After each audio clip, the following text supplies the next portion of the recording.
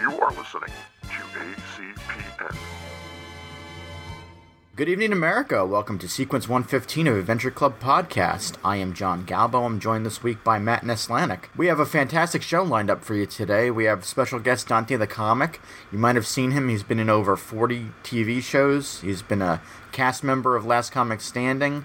He's also done a lot of USO shows. He's also a warm-up guy for movies, which is pretty cool, and he's going to share all of his experiences with us tonight. As always, you can visit us on the web at theacpn.com. Please, if you have a chance, go to iTunes and please give us 5 stars, and also check out our Patreon for cool perks if you donate $1 or $5 monthly. Again, thank you for tuning in to Adventure Club Podcast, and I hope you enjoy the show.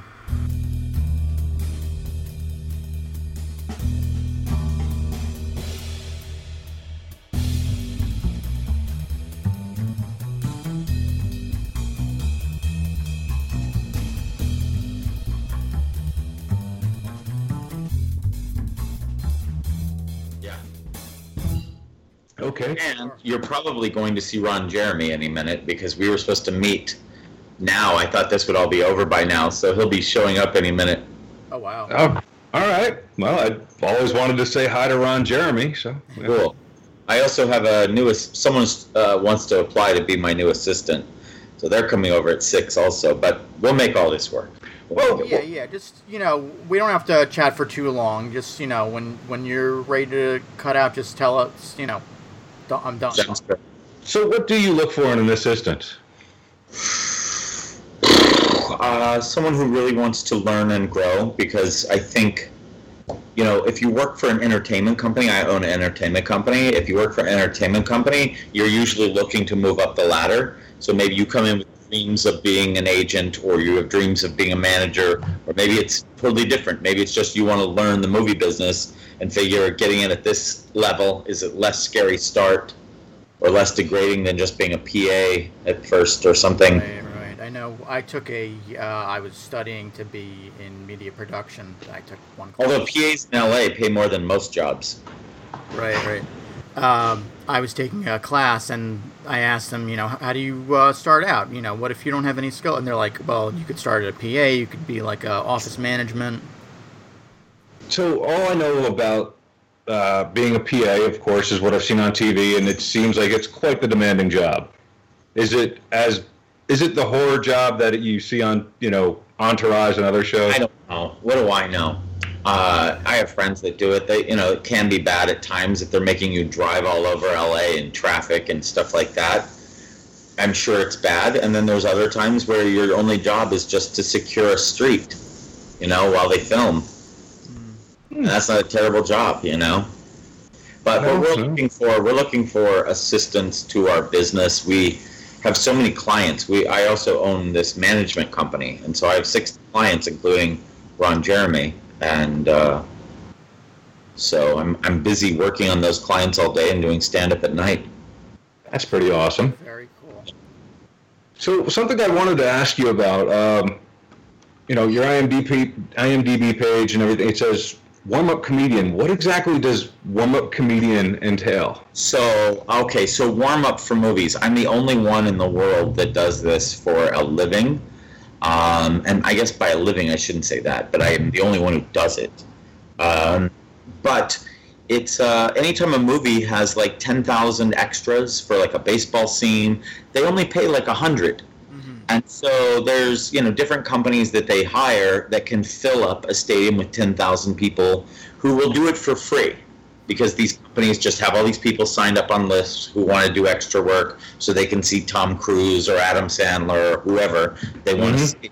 But those people are free to leave at their own free will at any moment. So what they do is they bring me in for the 12 hours that they're filming, or 8, and I entertain them, but they also give me gifts to give them, like little DVDs during the day I pass out, stuff like that, and then televisions, cars, things like that for the raffle at the end of the day. So if it's easier to buy a car, raffle it off at the end of the day, instead of paying 10,000 people $100. That makes sense.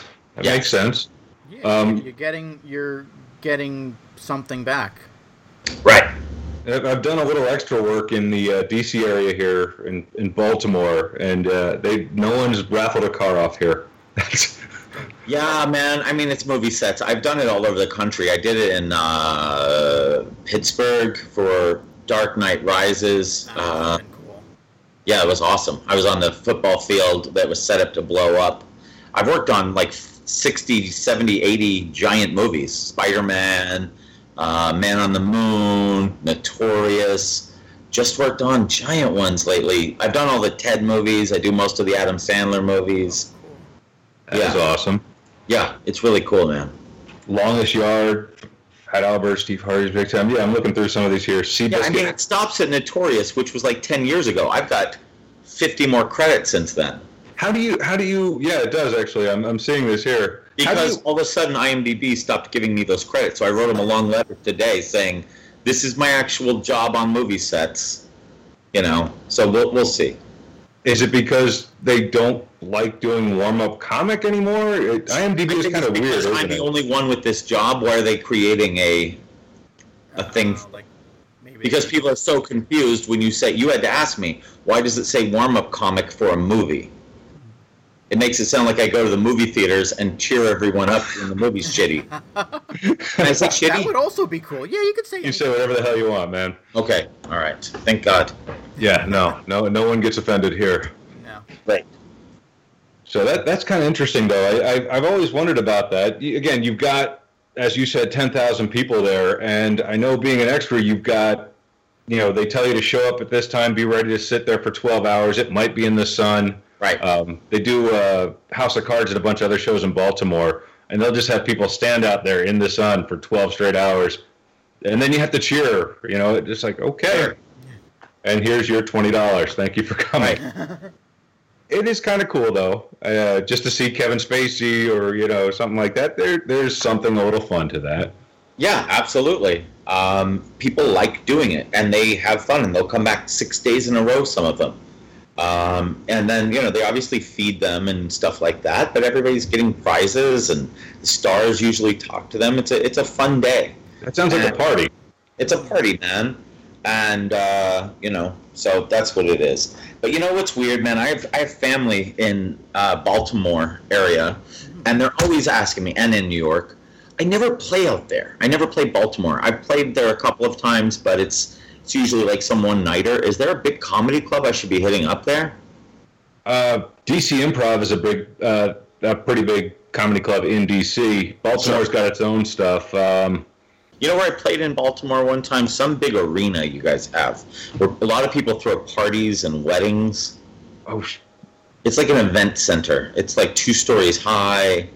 I think I may have seen. I know what you're talking about. I saw Gaffigan there. I think so.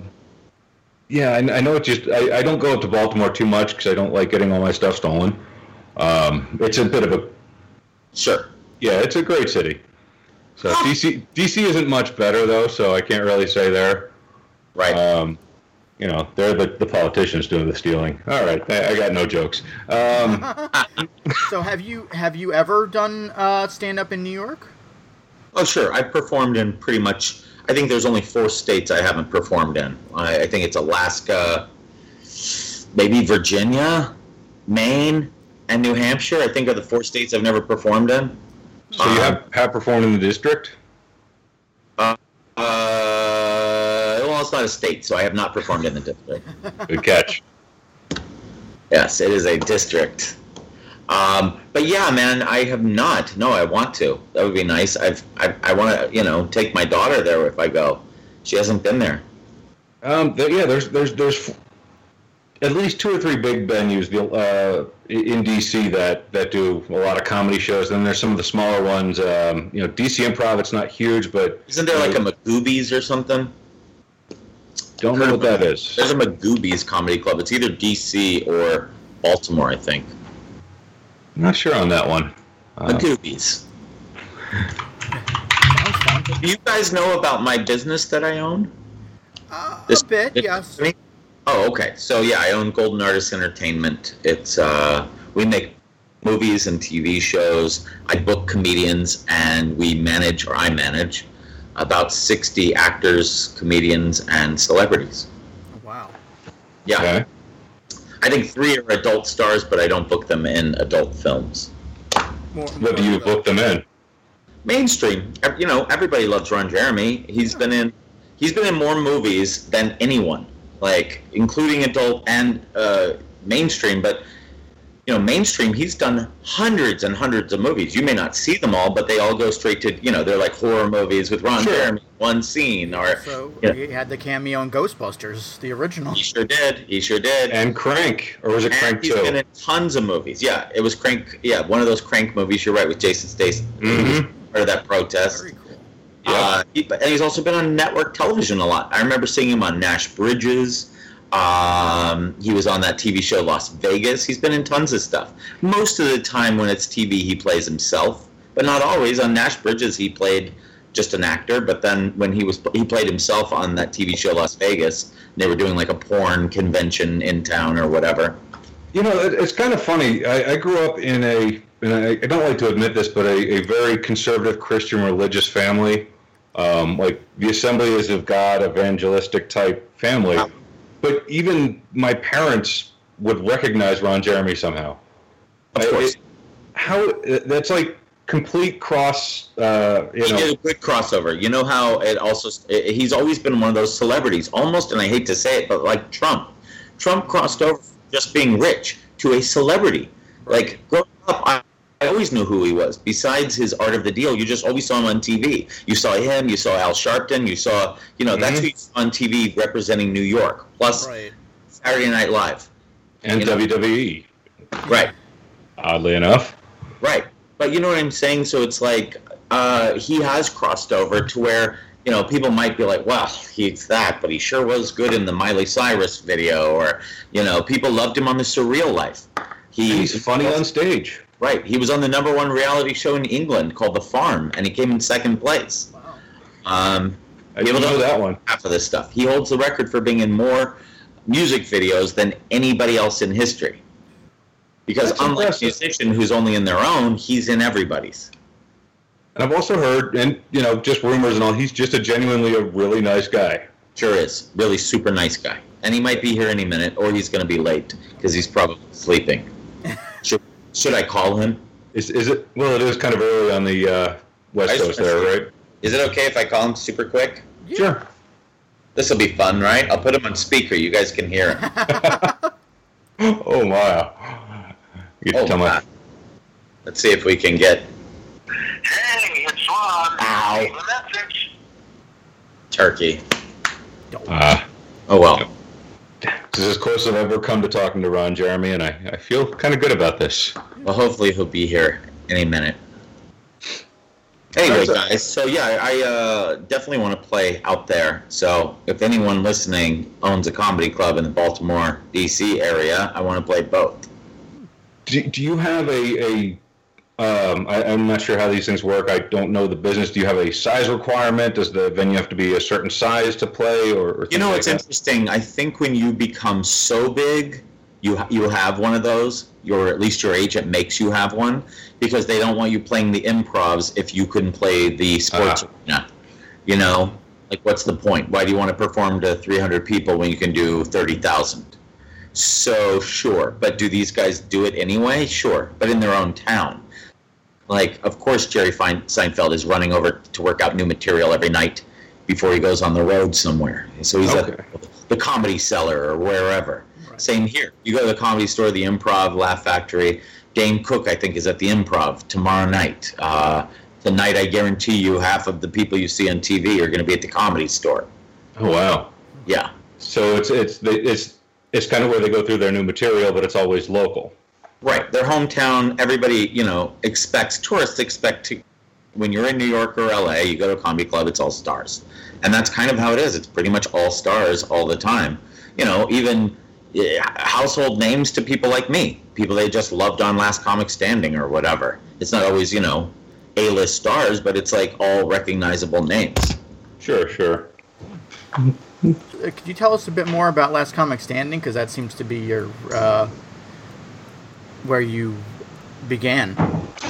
Well, I actually started, I've been on like 50 TV shows. I think I popped again, when I say again, I'll explain, In the 90s, I was super famous with black people.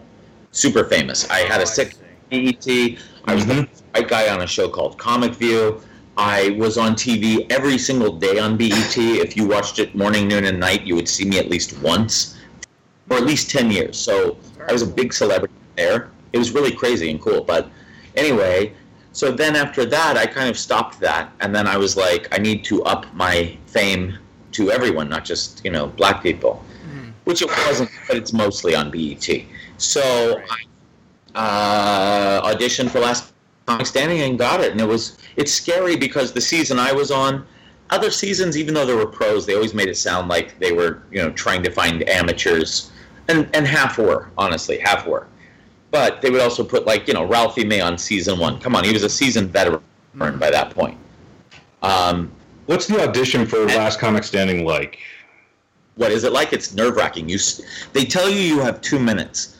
But a friend who had made it before me another year, he gave me good advice. He said, don't do 2 minutes. Plan on 30 seconds and plan on doing 6 jokes in 30 seconds. And I go, why? He goes, because, dude, all they want to hear is your first 2 or 3 jokes. After that, you're cut off. They'll tell you 2 minutes, and you're going to plan to end on your best stuff, and they're not going to give it to you. And he was right. So it's the equivalent of an elevator pitch. Yeah, I did 3 jokes, they all clapped, and I made it. That's awesome. Yeah. That was it. You just start with your best stuff and go then. Yeah. I mean, just kill. So with that show, how did you know? I mean, so it was a reality show based on comedy, right?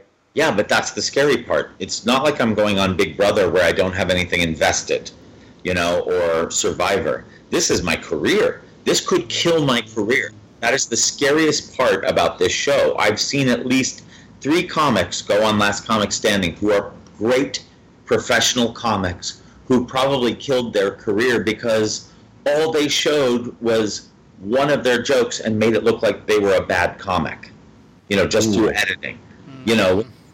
I hate to use this term, but they call it the retard reel. The people who fail on the show, they always show this reel, and sometimes they will throw in a pro comic who actually killed, but he's doing like a funny like that, and then they cut to the judges with their arms folded going selective editing, and that could kill a career. So that was nerve-wracking. And then once you make it on the show, it's not like a sitcom where they let you film it 4 times if your set isn't good. You get 1 shot each time, just like Eminem.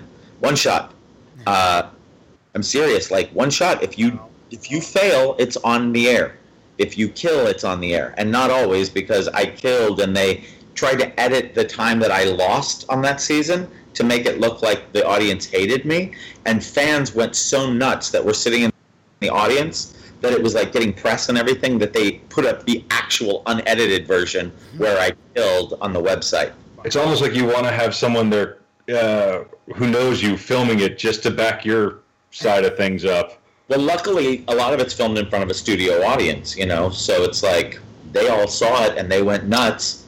And now with the internet, all you need to do is get a group of people mad at, NBC or whatever, and they take social justice. Yep. Mm-hmm. That's impressive, though. Correct. Different. Is there something with that show where they do the selective editing? Is there? Can I give you guys a secret? Please. All right. So here's the truth about reality shows. Of course, selective editing. All right, most people. But with this, it is a game show too, which means it falls under the game show rules, where most reality shows just want to manipulate everything that you do for drama. This one, they can manipulate, but they have to try to stay within their game show rules. However, they manipulate it so well that they can make sure that they get who wins, who they want. And what I mean by that is, obviously, if you show someone where the audience is voting only in a good light, and someone else always in a bad light, the guy who's in a good light is always going to win, just through selective editing. However, in my case, for example, I won what's called the Audience Favorite Awards. So they had to let me on the show. So the audience picked me. Well, here's what's so messed up is We filmed 2 days in 1 day. So basically all of us at the semifinals, there's 16 of us in one tent and 16 in another tent. This is day 1, this is day 2, okay? Tent number 1 is day 1, tent number 2 is day 2, but we're filming it all in 1 day. I'm in tent number 1. They call me first because I'm the audience favorite. I run up on stage. Then they pick the other 4. The other 4 run up there with me. Then they're supposed to pick 5, because it's a cast of 10. They're supposed to pick 5 from tent 2. Obviously, I was not one of their picks, the producers, because they said, now, we're starting day 2, everybody. They told tent 1 to stay there. The first pick they picked was out of my room again, which means I screwed them up by winning. Does that make sense? So they only picked 4 people out of tent number 2. They cheated. That is cheating. I hate to say it, but they did. Well, they had their pre-picked winners already, basically? Of course. They had their pre-picked winners, and I screwed it up by winning the audience favorite. So then, but what I was going to say is, here's how these shows manipulate. We knew by January that we were on the show, okay? So in February, they start running ads, coming this summer, don't miss, Last Comic Standing, Season 5, and they show all these auditions. And they would always show a guy named John Reap first, and a guy named Lavelle Crawford second. Then they show all these people who were not in the cast, although those first 2 were. So the other 8 of us were never shown, and then at the end of the commercial, they would show John Reap telling another joke and Lavelle telling another joke. And when we all showed up to this hotel, because we weren't in a house, we were just sequestered to rooms, I said to everybody, we have to get rid of Lavelle Crawford and John Reap now, while it's still up to us. And they said, why? And I said, because they're already famous. NBC made them famous from February till July. And they're like, oh, you're nuts. We would go to competitions, you know how you go like to a heckler challenge or one of those things? Everywhere when we got off the bus, I would get off, no cheers. Doug Benson would get off, no cheers. Amy Schumer would get off, no cheers. And then all of a sudden, John Reap shows up and everyone's screaming like he's a Beatle. And then Lavelle Crawford gets off, screaming like he's a Beatle. No one had ever heard of either of them until those commercials started running. So when they basically went through, before the whole thing even started, they had their list of comedians. They picked the ones, but at that point they wanted to win the show or be on the show in the cast. They legally are allowed to pick their own cast. Huh. So what they did with those 2 tents probably isn't illegal or against game show rules. I bet it's not. I just said it's cheating because that's not what they promised everyone. It's cheating us. It's not cheating in, they can't be sued for it by any means. But guess who won Last Comic Standing? A guy named John Reap. Guess who came in second place? A guy named Lavelle Crawford. Pretty interesting, I think. Now that's the producers proper, or do the judges have any say in that? The judges, come on, they can kind of get day to day, but I promise you, they all have something in their ear, and the producers like, yes, say yes to this one, say no to that one. So this just goes to verify everything in my head that says every reality show is just scripted BS anyway. Well, yeah, yes, they are. They are. Okay. They are. It doesn't mean that it's all not happening. Like if you watch Big Brother, that's real, but there's scripted stuff to it. They still have to keep it interesting. They still have to make someone wear a bikini all day and someone else wear a costume, and Vern Troyer still has to pee in a plant somewhere. Right. Correct. Of course. Yes, we know that he gets crazy when he has alcohol. Let's give him alcohol. It's all manipulation. It's television. You have these celebrities in a house for 12 days. Why are you not manipulating them for television? More alcohol, a little Coke, a little whatever else. Just put it all out there and see what happens, and then film it. Why not? That's pretty crazy. I mean, you always suspect it with reality shows. There's nothing real about them, but when you hear it, when you have it kind of confirmed, it's interesting. Yeah, man, but so what? Who cares? If we just followed people around, it wouldn't be interesting. But I can tell you, go to that pawn shop in Vegas where Pawn Stars is. I doubt if they're even working there. So that shop is a set. It's like a set, but it actually is a set.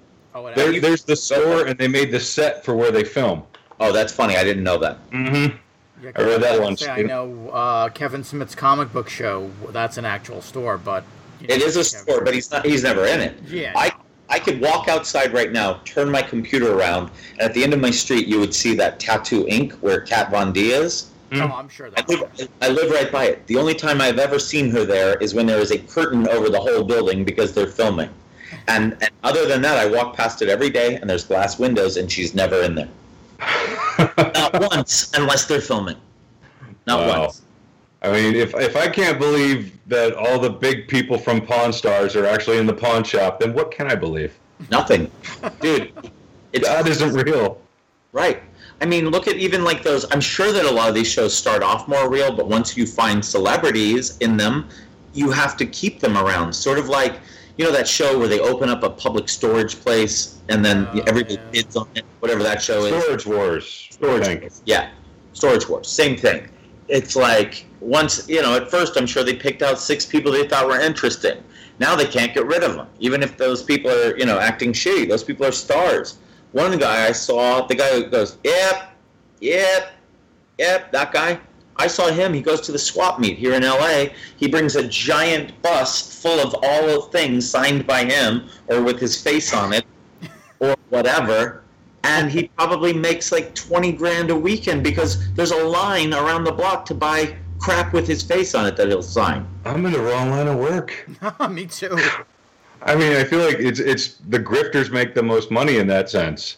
Yep. I don't know if grifter is the right term, but, well. Whatever it is. Whatever the term is, yeah. Bohemians. Us Bohemians. We figure out ways to survive every day without being under fluorescent lights. The boho type. Yes. My dad always used to call me a bohemian. I'm like, what do you even mean by that? He's like, just your lifestyle. You know, some people wouldn't understand it. And what is the bohemian lifestyle? That got me. Just the fact that we're very liberal and, I don't know, stay up till 3 in the morning or have dinner at midnight if we're so inclined, or... How bohemian? Huh? How bohemian? How bohemian? None of that makes sense. I don't know. My dad just thought... No, I've actually... Something different. Yeah, my fiance has described a few people, oh, but she's so bohemian. I'm like, I don't know what that means. Right, I don't know either. But I promise you it also means that some people wouldn't like me because I manage Ron Jeremy. You know, like some people wouldn't like how much I curse. I don't know what it means. It's like a... Each his own. Yeah, I was going to say, I'm okay with all these things. Me too. And I don't think I'm bohemian, but these all sound kind of fun. Yeah, why not? I've been told I'm weird, but that was from my fiance, so... Well, that's okay. Hey, she's still going to marry you. Exactly. Then you're doing all right. So how did you get started in comedy? I mean, this is probably a question you've gotten asked a lot of times, I'm guessing. Yeah, but I'll add something to it. I usually say I started when I was 14, which is true-ish. But in reality, I grew up on a Navy base called China Lake in the middle of nowhere in California. They invented the Sidewinder missile. It was actually pretty top secret when I lived there, and my dad was kind of high up on the base. But anytime a big show would come to the base, and we got the big ones because we were like, not a lot of in and outs on that base, but we got like Ray Charles and all these people. But one time I saw an improv group, and I already loved stand-up comedy. I was a big fan of Bill Cosby at that point. I know I had snuck in and listened to some Richard Pryor every once in a while. And so when I was about 7, I saw this improv group come to do a USO show for us. And me and my little friend, we were like 7, we watched it and we said, we should do that, but do it as stand-up. So we sort of stole one of their ideas where in the middle of one of their skits, they were doing like, someone was being a television and they would turn around and say something and turn around. So he and I decided, why don't we both turn around and be like we're flipping channels on the TV, you know, and our first joke was something like, Farrah Fawcett, hi, I'm Farrah Fawcett, and my favorite food is, and then he would turn around and I'd turn around and go, dog food, Purina, America's favorite, you know, like it was funny to a 7-year-old. And so anyway, we showed it to our class, and the lady, our teacher, made us go to every single classroom and do it. And then we were in the talent show and did it, and then other schools had us come do it. And then we'd do stand-up in our backyard. We'd memorize like Cheech and Chong and stuff. So I did stand-up for about a year when I was 7, from 7 to 8. Impressive. But from that point on, I always said I wanted to be a comic. I always knew I wanted to be a comic and an actor. And then when I was 14, my parents moved us to San Diego, and there were comedy clubs, and I started going. I was a little too nervous to do it by myself. I grabbed a partner named Gerald Wolf. We became Dante and the Wolf. We went down there and started doing it. At that age, you have to stay outside. You run in, you do your show, and you have to run out because of the alcohol. Legally, as a performer, you're allowed to be in there. You just cannot be in there for any more time than you need to be. So it's called I forget what the law is. It's a cabaret license or something like that. But anyway, you're thinking about how, you're like, that's interesting. That's my government job, is to shut down places. Mm-hmm. No, it's not. Anyway, I was 14. By the time I was 15, 16, me and the Wolf had broken up. I had never actually told anyone my age at that point. They just knew I was underage. And then all of a sudden I show up one day, and Faison Love is the doorman. Do you guys know who he is? Yes. That name's familiar for some reason. He played Big Worm in Friday. Oh, yeah. Big Perm. Big Perm? Yeah, he's also in all the John Favreau movies. Coming to America. Yeah, no, he wasn't in that, but he was definitely the boss in Elf. Yes. Yes. Yeah. But anyway, so Faison, was he in Coming to America? If he was, I don't remember. He was in The Wire. I know that. I'd be thinking, isn't there another guy named Faison? Yeah, there's a something Faison. His last name is Faison. Oh, he's in It's Always Sunny. Then yeah. He's been there. He's been everywhere. Anyway, he and I had gone to high school together in junior high. We knew each other, and I knew he was only like 19. I was like 16, 15. And I said, "How are you working here?" And he's like, "I have a fake ID, idiot." I'm like, "Well, I'm going to get one." He's like, "You look too young, but I'll tell you what, in like one more year, like a year and a half from now, when's your birthday?" He's like, I said October. He's like, "All right, fine, year and a half. When you turn 17, you tell them you're turning 21. So right now you need to start telling them that you're like 19 and a half." I was like, "All right, fair enough." So I went and got a fake ID. I started telling them that I was 19 and a half. I waited a year and a half. By the time I was 17, I became the doorman. No one even checked my ID because I'd been babbling about it for a year and a half. And it was crazy. I remember someone turning to me and going, "Hey, man, cherish this day. You'll never be 21 again." And Faison was like, "You never know. You never know." That's awesome. Yeah, so I became the doorman, which was helpful because I got to watch everyone come through. That's how I met like Sam Kinison and Andrew Dice Clay. And Kinison was like the first guy to take me under his wings. Really? And he passed away, and then Richard Pryor let me open for him and sort of took me under his wings. And then after that, it was probably Dice and, so on and so forth. I mean, these were all the things that I used to sneak listen to in the 80s when my parents weren't home, because, of course, I'm not going to be able to listen to Andrew Dice Clay or Sam Kinison or Richard Pryor. Right, man, of course. I remember I got into a car accident because I just saw Ford Fairlane, and I wanted to do an impression of him for my act, and I started writing a bit in my car, and I still remember the bit. It was called Andrew Nice Clay, and while I'm in the middle of writing it, maybe because I had to do this with my hand, cigarette, I hit the back of someone's car. Oh, bad? Was it a bad... No, it was literally, I hit my brakes.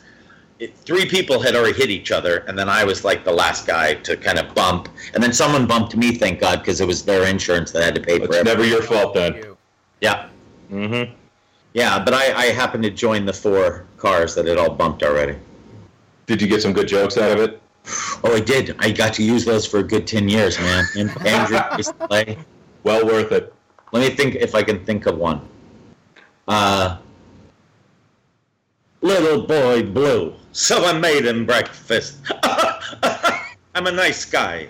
I feel like there's a bunch of jokes you could do with something about Andrew Dice Clay, and then I took her home, and then I tucked her in, right, and went to the other room. This girl was like, "Can I go down on you?" I was like, "Baby, I just need to cuddle." "Oh, get out of here!" I mean, that's still relevant. It works. I'll take it. Exactly. So I've got one last thing I wanted to ask you about. One last question.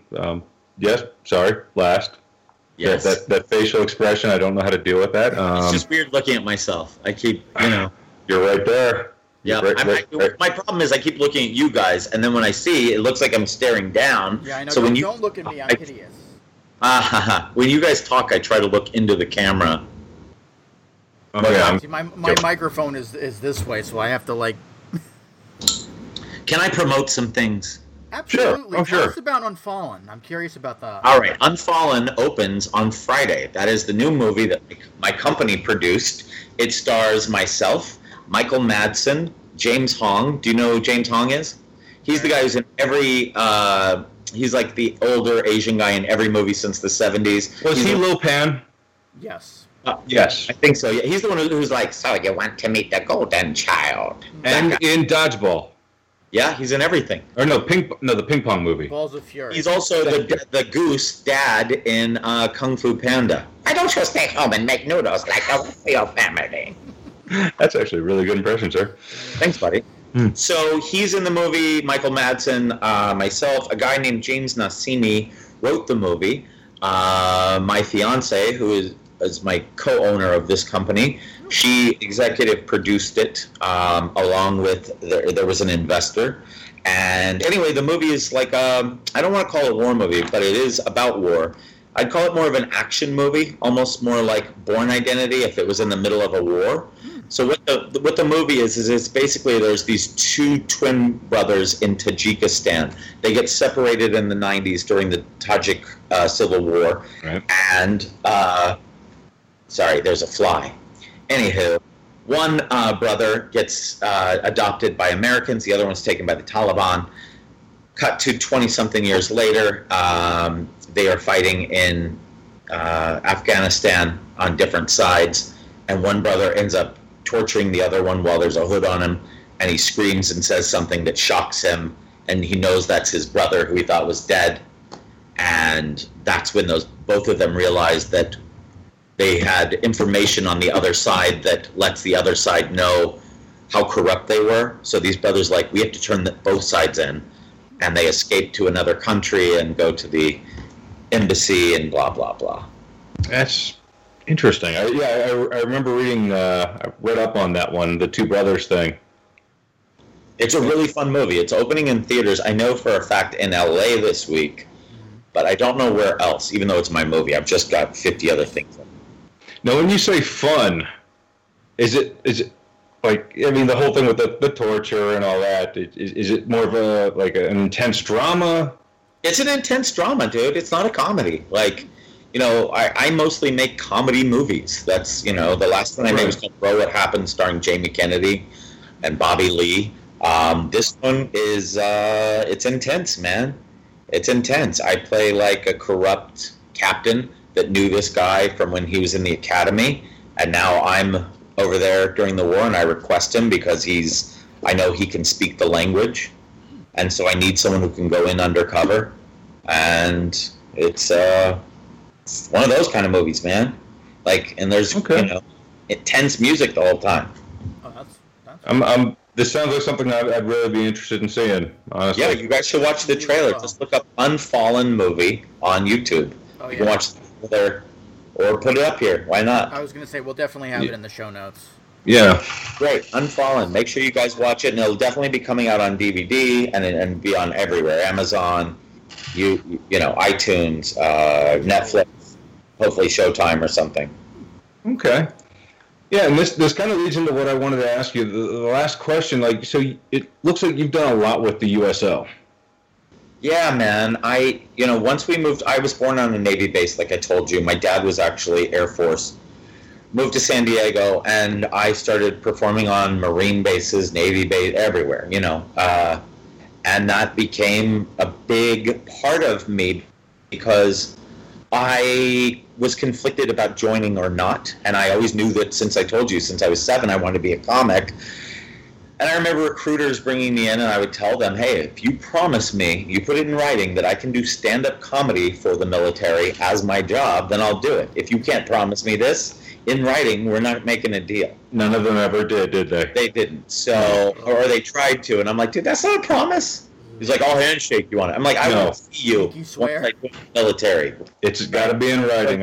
Swear, right. So anyway, I just sort of figured I would dedicate my life to performing for the troops all the time, and I do, and I promote them and try to always, do something for them. And, this is the kind of country where people are so divided over, like, we're acting like people are gangs, whether you're a Republican or Democrat. Like, really, are we gangs? Are we red and blue now? Like, what is... It makes no goddamn sense, dude. It's frustrating as hell. It really is the Bloods and the Crips, red and blue.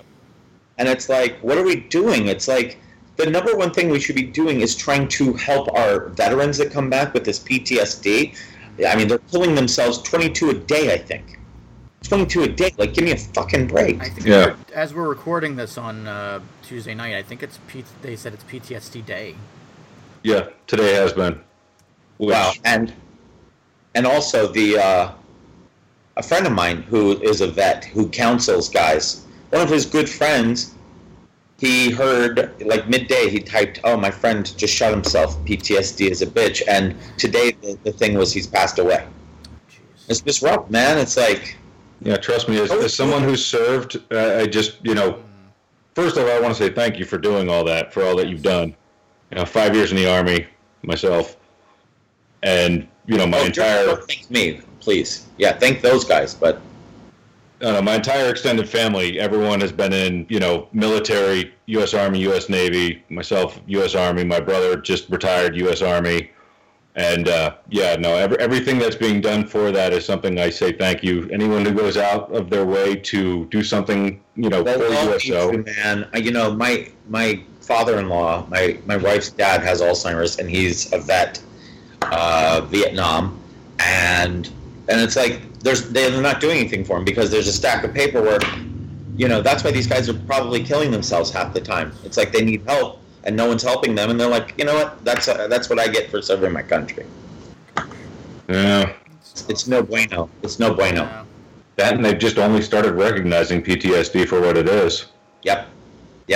Do you know that they've only started recognizing that women have ADD in recent years? They only used to study men.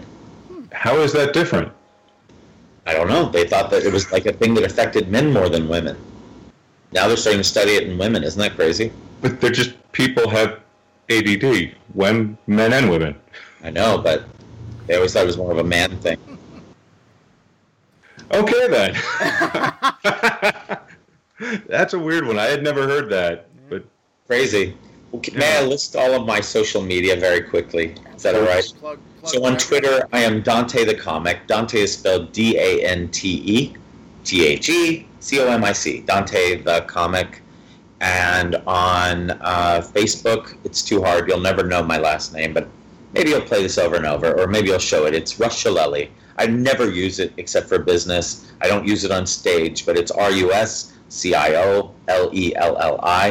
RUSCIOLELLI. That's how you can find me on Facebook, because they don't allow you to write comic or comedy anymore. And that last name is the whole reason I don't use a last name, because you can't spell it, you can't say it. I don't even know how to pronounce it. Anywho, and then on Instagram, I am Comic Dante, COMICDANTE.com. Check out my fiance at RebeccaCochan.com, REBEKAHKOCHAN, and I am ComicDante.com. Oh, it's over. We'll have all of these in the show God. notes. yeah, we'll put all of these up when we post this. Thank God. And there you are on Twitter. I found you, and I am now following you. Sweet. Life is good. Yeah, I think Life is good. Life is good. Yes, we finally, after 2-3 weeks, we got this, and it happened. Well, cool, guys. I'm sorry you missed Ron Jeremy, but to make up for it, I'll tell you what. Why don't you say it was fun to have me on your show on Twitter, and say, wish we talked to real Ron Jeremy, and I'm about to see him. I'll make sure he follows you on Twitter. absolutely. Oh, shit. And I must say it was an honor and a privilege, Dante. Thank you for coming on. Thank you for your time, sir. Much appreciated. Absolutely. I appreciate it. Thanks for having me, fellas. Not a problem. Come back anytime you want. Thanks, bud. Bye. All right, take it easy. All right. So that's the show. Thanks to Dante for stopping in, and you can check him out on all his various social networks, which we will have up in the show notes. You can follow this podcast and many others at theacpn.com. We are also mostly on, we're all on SoundCloud, mostly on Stitcher, mostly on TuneIn. Matt, you have anything you want to plug? I don't at this time. Talking to Dante, it was a hell of a good time, and that's a person I now respect a lot more than I knew before. So absolutely awesome dude. Thank you, Dante, for coming on to our show. Hope we can have him back soon. Our various social nets, Twitter, Facebook, Twitch, you could find on theacpn.com. You can also email us, podcasts at theacpn.com. Patreon. Yeah. If you have $1, if you have $5, and you want to hear more cool podcasts like this one, Adventure Club or Drunk on Disney or Flux Capacicast, any or all of the above, all of our fine products that we are hosting, please go to our Patreon, which is also on theacpn.com. If you donate $1, you have our undying admiration, as I've been calling it. We will promote you to the moon and back. FYI, special thanks to Marcus Cohen and Jonathan Navarro and many others. And $5, you can get more. We are going to start as of July, I want to say 5th. We're going to start giving you exclusive podcasts that you may not hear on iTunes. We're going to give you some new stuff. We're going to give you some old stuff. And a cool little... we'll follow you on Twitter, and we're going to give you a cool little membership card. So $1 or $5 a month. Patreon, theacpn.com. We'll love you to death if you even do $1 a month. We will indeed love you. Yes. And I think that's everything for the week. That's all I have. Yeah, we'll be back with another edition of Adventure Club. Until then, good night, everybody. Good night, folks.